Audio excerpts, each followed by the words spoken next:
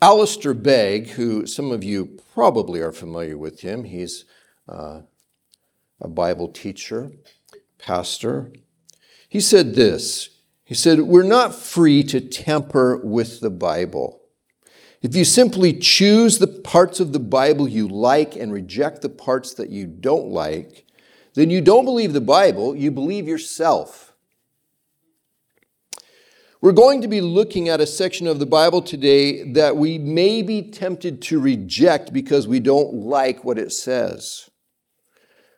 But as Alistair Begg has rightly said, we're not free to pick and choose the parts of the Bible that we like and are willing to follow and those that we are not.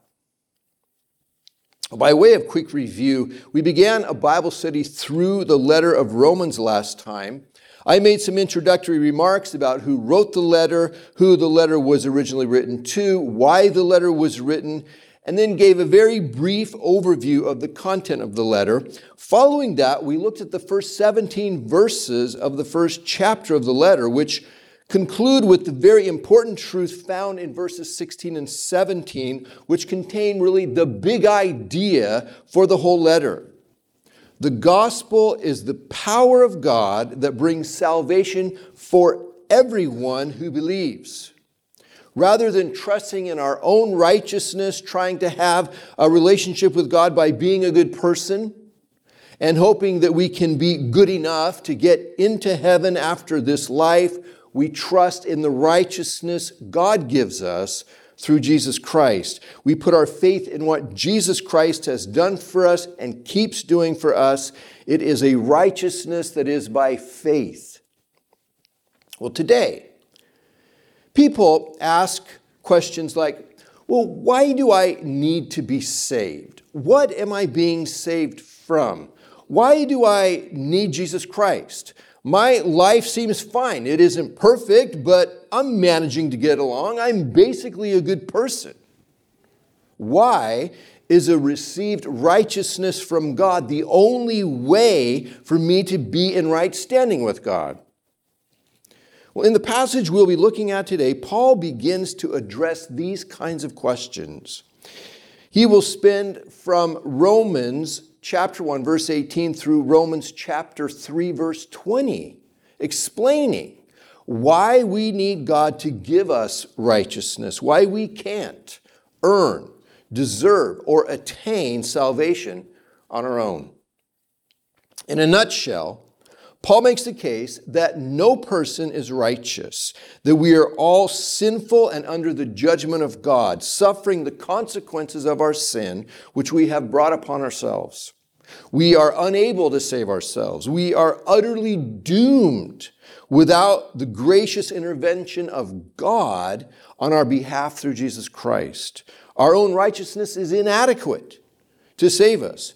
For us to be saved, we need God to make us righteous.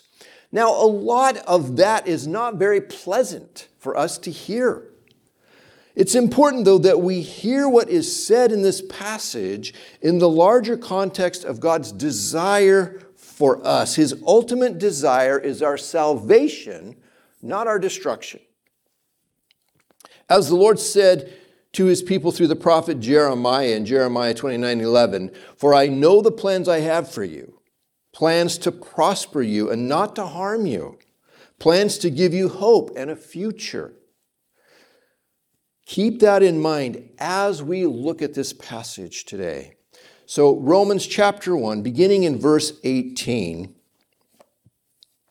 says, "The wrath of God is being revealed from heaven against all the godlessness and wickedness of people who suppress the truth by their wickedness, since what may be known about God is plain to them because God has made it plain to them.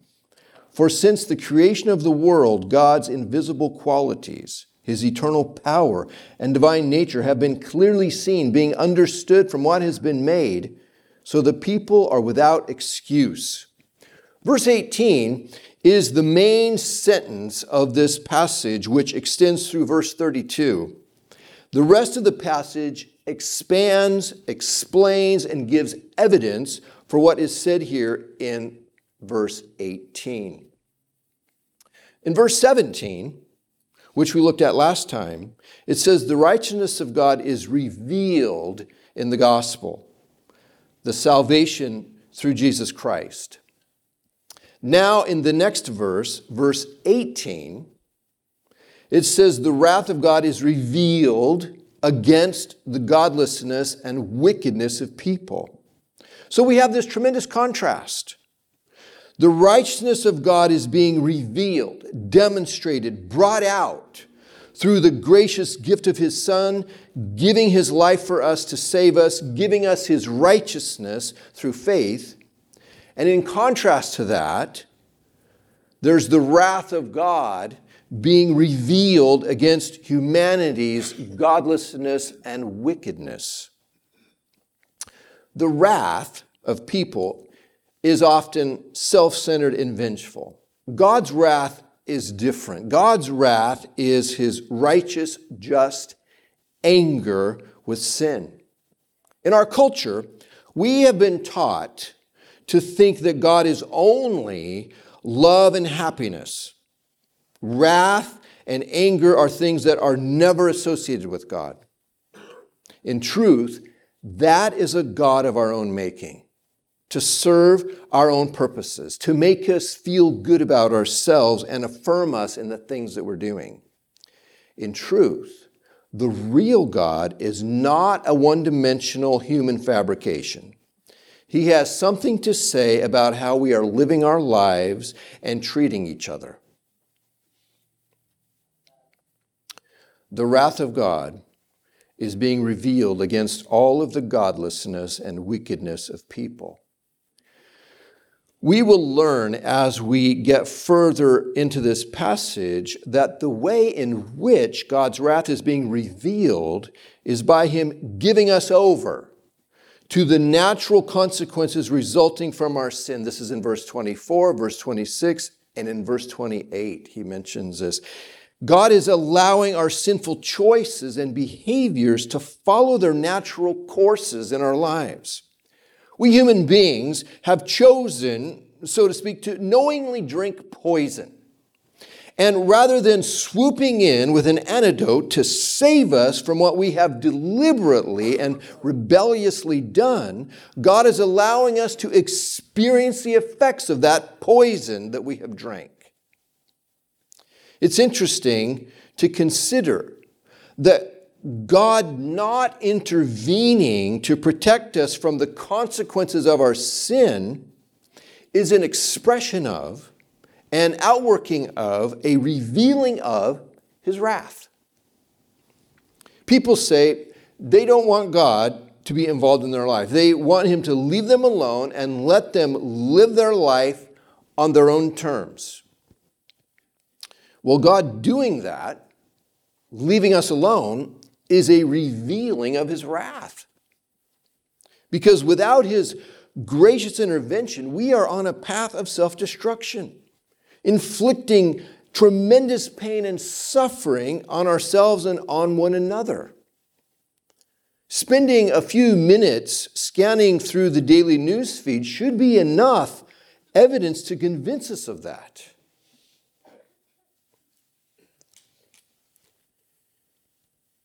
It says the wrath of God is being revealed from heaven against all the godlessness and wickedness of people who suppress the truth by their wickedness.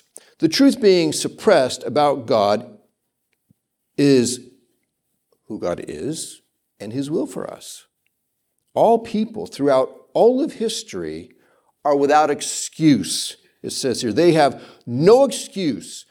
All of us have no excuse for rejecting God. No one can claim ignorance of not knowing of God's existence and that we are accountable to Him. God has communicated with all of us in ways that we can all understand, no matter our culture, our education, our family history, our location in this world.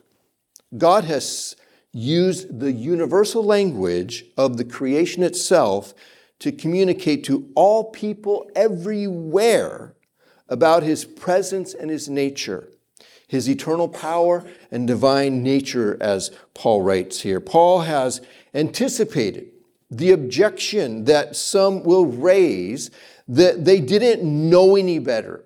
It isn't fair that God holds them accountable. Paul's response is, God has made himself known to all people, but we have suppressed the truth. We have pushed it away. We have ignored it. We have hidden it. We have chosen to look away from it. See, people may not know about Jesus Christ and how God makes salvation possible for us through him, but all people know there is a Creator who we are accountable to. We must deliberately push down that sense of wonder and awe that erupts inside of us in response to the amazingness of the creation around us. Life itself can take our breath away with wonder if we will let it. Just standing outside and listening to the wind blowing through the trees is enough. Looking up into the night sky and seeing the moon and the stars is enough. It doesn't take much to see the Creator's hand if we are open. 21, for although they knew God, they neither glorified him as God nor gave thanks to him, but through their thinking became futile and their foolish hearts were darkened. Although they claimed to be wise, they became fools and exchanged the glory of the immortal God for images made to look like a mortal human being and birds and animals and reptiles. Even though God has made himself known, people have not worshiped him or given him thanks. The minimum response that all people owe to God is thanksgiving. He has given us life. It is a great insult for us to deny God's existence while at the same time breathing the air that he gave us with the lungs that he gave us in the body he gave us, thinking that with the conscious mind that he gave us. Instead of worshiping the one who is obviously God, human beings have chosen instead to worship things of their own imagining and making, images that look like what God has made, people and other creatures. They have rejected the true God and the revelation of himself that he's given to them and chosen to worship gods of their own making. They have become fools, Paul says, exchanging the glory of the real, immortal God for their imitations of things that he's made. It's as if we have chosen to be infatuated with a cheap little 3x5 postcard that we have made of a Rembrandt masterpiece while ignoring the great artist himself standing right next to us.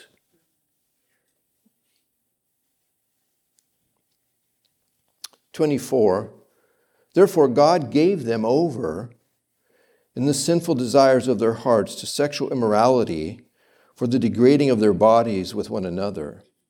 They exchanged the truth about God for a lie and worshiped and served created things rather than the Creator who is forever praised. Amen. It says, therefore, God gave them over. God's action in response to our rejection of him has been to give us over. Gave them over.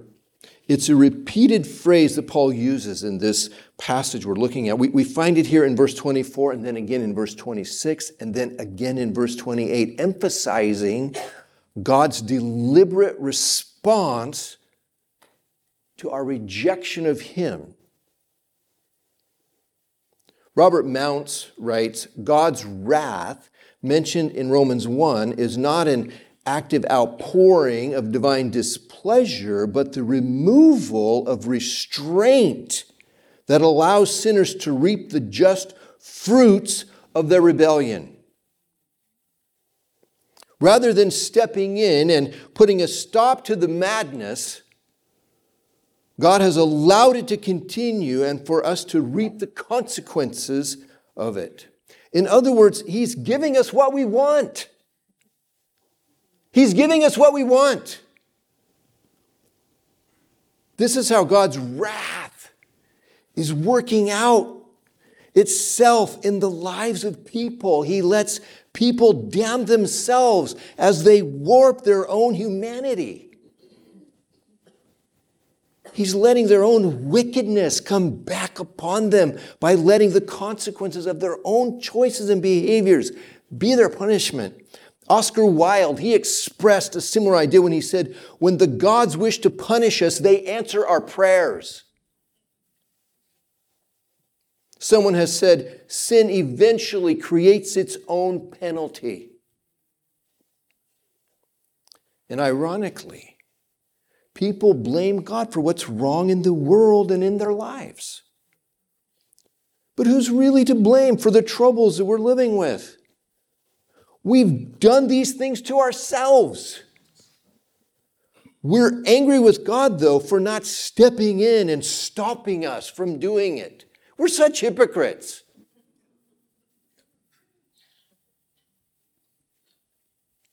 It says he gave them over in the sinful desires, lusts, cravings of their hearts to sexual impurity, for the degrading, dishonoring, humiliating, mistreating, devaluing of their bodies with one another.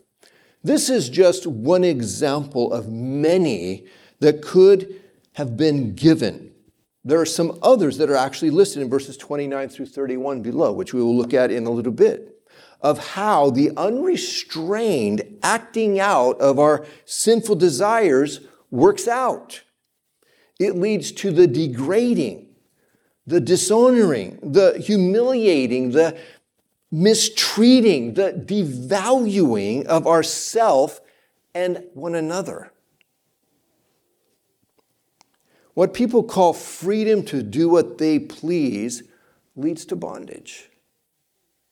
C.S. Lewis observed that people enjoy forever the horrible freedom they have demanded and are therefore self-enslaved.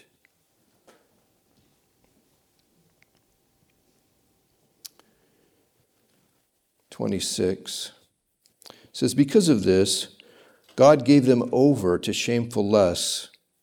Even their women exchanged natural sexual relations for unnatural ones. In the same way, the men also abandoned natural relations with women and were inflamed with lust for one another. Men committed shameful acts with other men and received in themselves the due penalty for their error. God gave them over. Here's that phrase again. God letting us do what we want is an expression of his wrath rather than his approval. He's letting our sin create its own punishment. Now, these verses, 26 and 27, are currently some of the most controversial verses in the Bible, since they are in direct conflict with the prevailing thinking of our current culture. Some have attempted to remove that difficulty that these verses create by saying that what is being referred to is a promiscuous and abusive homosexual sex and not long-term committed homosexual relationships. Now, that is certainly a convenient way to interpret and explain these verses. The plain meaning of the passage, though, doesn't distinguish one kind of homosexual act from another. Remember who Paul is writing to. People in the church in Rome, a city and culture where homosexuality was commonly practiced, especially among the upper class of society at this time. What Paul is saying here would not have been easy for the people of that day in that city and culture to hear. And Paul, he doesn't try to soften it by suggesting that some kinds of homosexual behavior were acceptable and others not. As unpopular and crosswise with the prevailing beliefs of our culture as it is, the Bible's teaching about homosexual behavior is that it is a sin. Any sex outside of a heterosexual marriage relationship is a sin. Hooking up with your boyfriend or girlfriend is a sin, just as much as what we're talking about here. Paul doesn't bring this particular behavior up because it is the worst of sins. It isn't. In the next verses, he's going to list a number of other sins too, all of which are evidence of the moral bankruptcy of humanity and our need for God to save us. Paul uses sexual desires as the example here to make his point because he knows how powerful these desires are and commonly experienced by all of us. This is something virtually everyone is able to relate to and feel the sting of the truth of our struggles as human beings.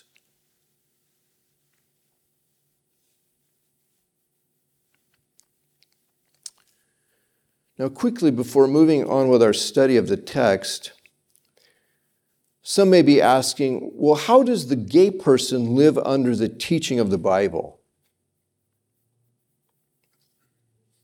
The same way all of us do. We are all people. All of us are people struggling with the same kinds of things. We are all in this thing together, you guys. All of us. And we may not understand all of the reasons for why the Lord tells us to behave certain ways. But we choose to trust Him over ourselves. We choose to restrain our desires and obey Him. We live a life of obedience that comes from faith, as we saw in Romans 1:5. Trusting Him. That even though it can be excruciatingly hard sometimes, His way is the best way, and it brings reward in the end.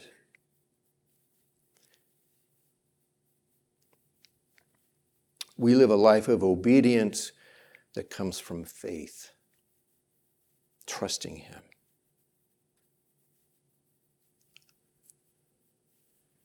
Verse 28. He says, furthermore, just as they did not think it worthwhile to retain the knowledge of God, so God gave them over to a depraved mind so that they do what ought not to be done. They have become filled with every kind of wickedness, evil, greed, and depravity. They're full of envy, murder, strife, deceit, and malice.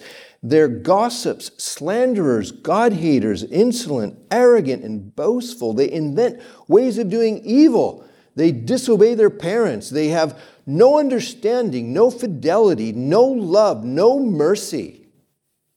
Although they know God's righteous decrees that those who do such things deserve death, they not only continue to do these very things, but also approve of those who practice them. Again, God gave them over. This is the third time Paul says this, driving home the point again. We should not understand God's apparent tolerance for our behaviors to be His approval. It is very much not. As we read this list, none of us are left untouched.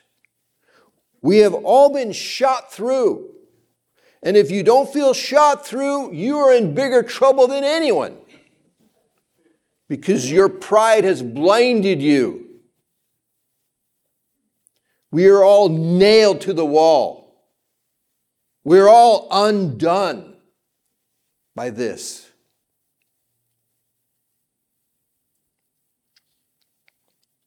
We're all lost, sinful, condemned, in desperate need of God's mercy. the fact that our culture has normalized many of these behaviors, even celebrating those who do these things in some cases, it only serves to prove Paul's final condemning remark in verse 32, that they not only continue to do these very things, but also approve of those who practice them.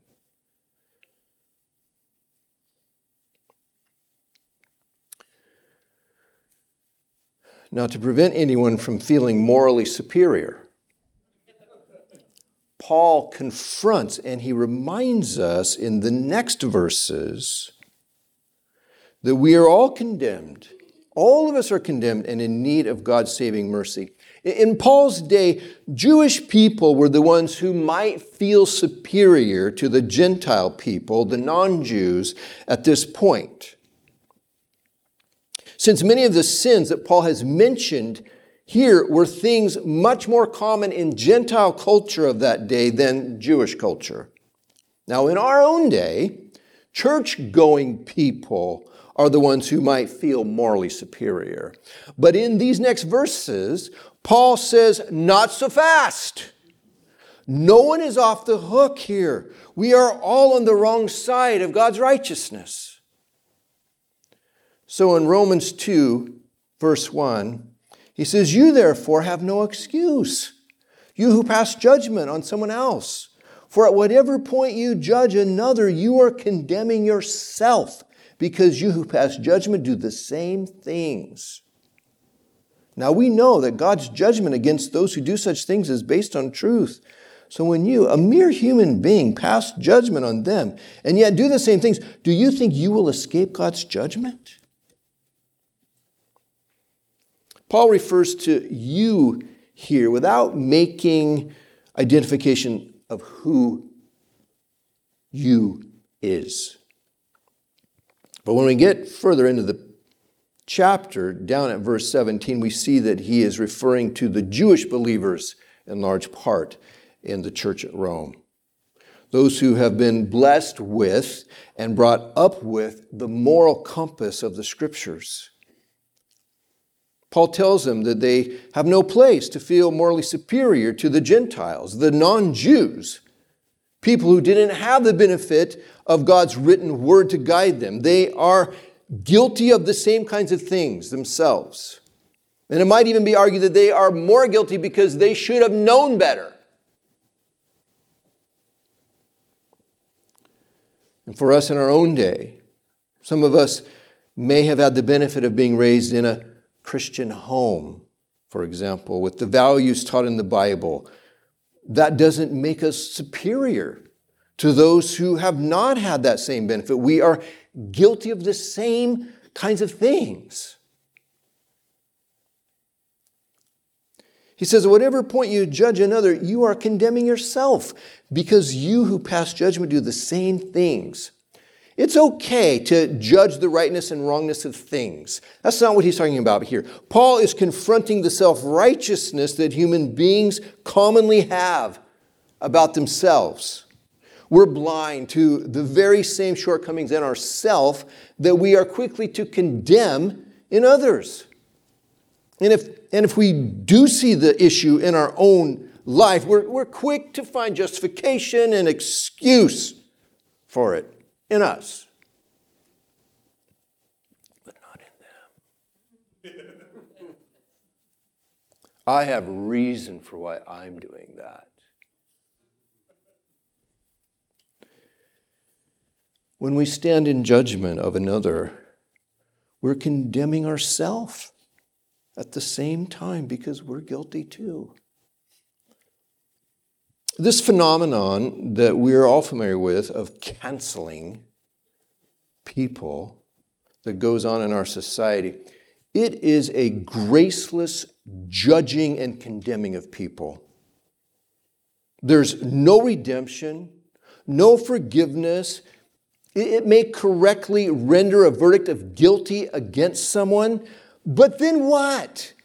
The person is condemned with no hope of redemption. It is wicked. And it is the very opposite of the gospel of Jesus Christ. God does not judge and condemn us like that. Look at the next verse, verse 4.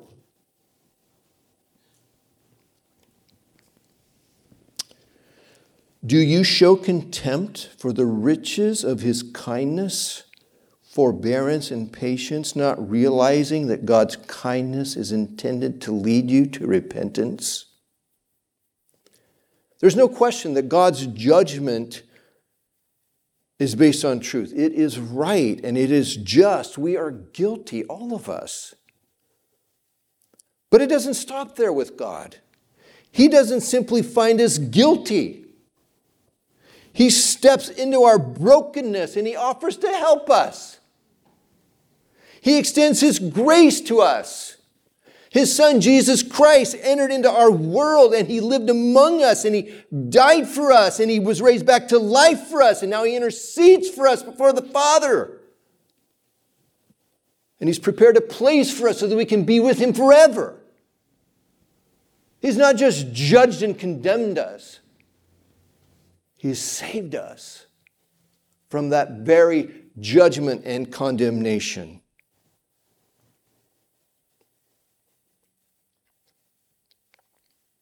God's kindness is intended to lead you to repentance, it says here in verse 4. God's desire is for us to turn away from our sin and live rightly according to his word. But he doesn't just tell us to stop sinning and start doing right. He offers us a way out of the pit that we've thrown ourselves into. Titus 2:11, for the grace of God has appeared that offers salvation to all people. It teaches us to say no to ungodliness and worldly passions and to live self-controlled, upright, and godly lives in this present age while we wait for the blessed hope, the appearing of the glory of our great God and Savior, Jesus Christ, who gave himself for us to redeem us from all wickedness and to purify for himself a people that are his very own, eager to do what is right. If we skip down to Titus 3:3, it says, at one time, we too were foolish, disobedient, deceived, and enslaved by all kinds of passions and pleasures. We lived in malice and envy, being hated and hating one another. See, that's that list that we just read in Romans 1, isn't it? But when the kindness and love of God our Savior appeared, he saved us, not because of righteous things we had done, but because of his mercy. He saved us through the washing of rebirth and renewal by the Holy Spirit, whom he poured out on us generously through Jesus Christ our Savior, so that having been justified by his grace, we might become heirs, having the hope of eternal life.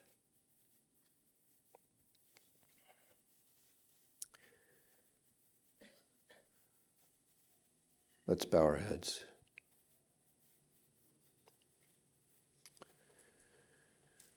Father, we thank you for your mercy and grace. And I thank you, Lord, that we don't have to pretend to be what we are not. That we are broken, lost, sinful, ornery people.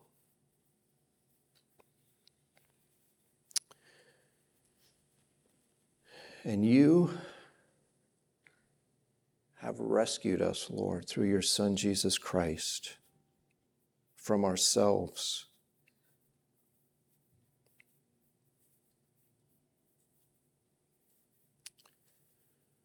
Help us, Lord, to continue to embrace more and more your ways and to leave our own ways behind us.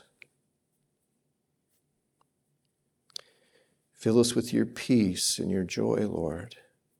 knowing that you have saved us not because of righteous things we have done, but because of your mercy and your grace in Jesus Christ. And Lord, may we extend that mercy and grace to each other and to everyone. We are not the judges. We are the recipients of your mercy. May we never forget that, Lord, in Jesus' name. Amen.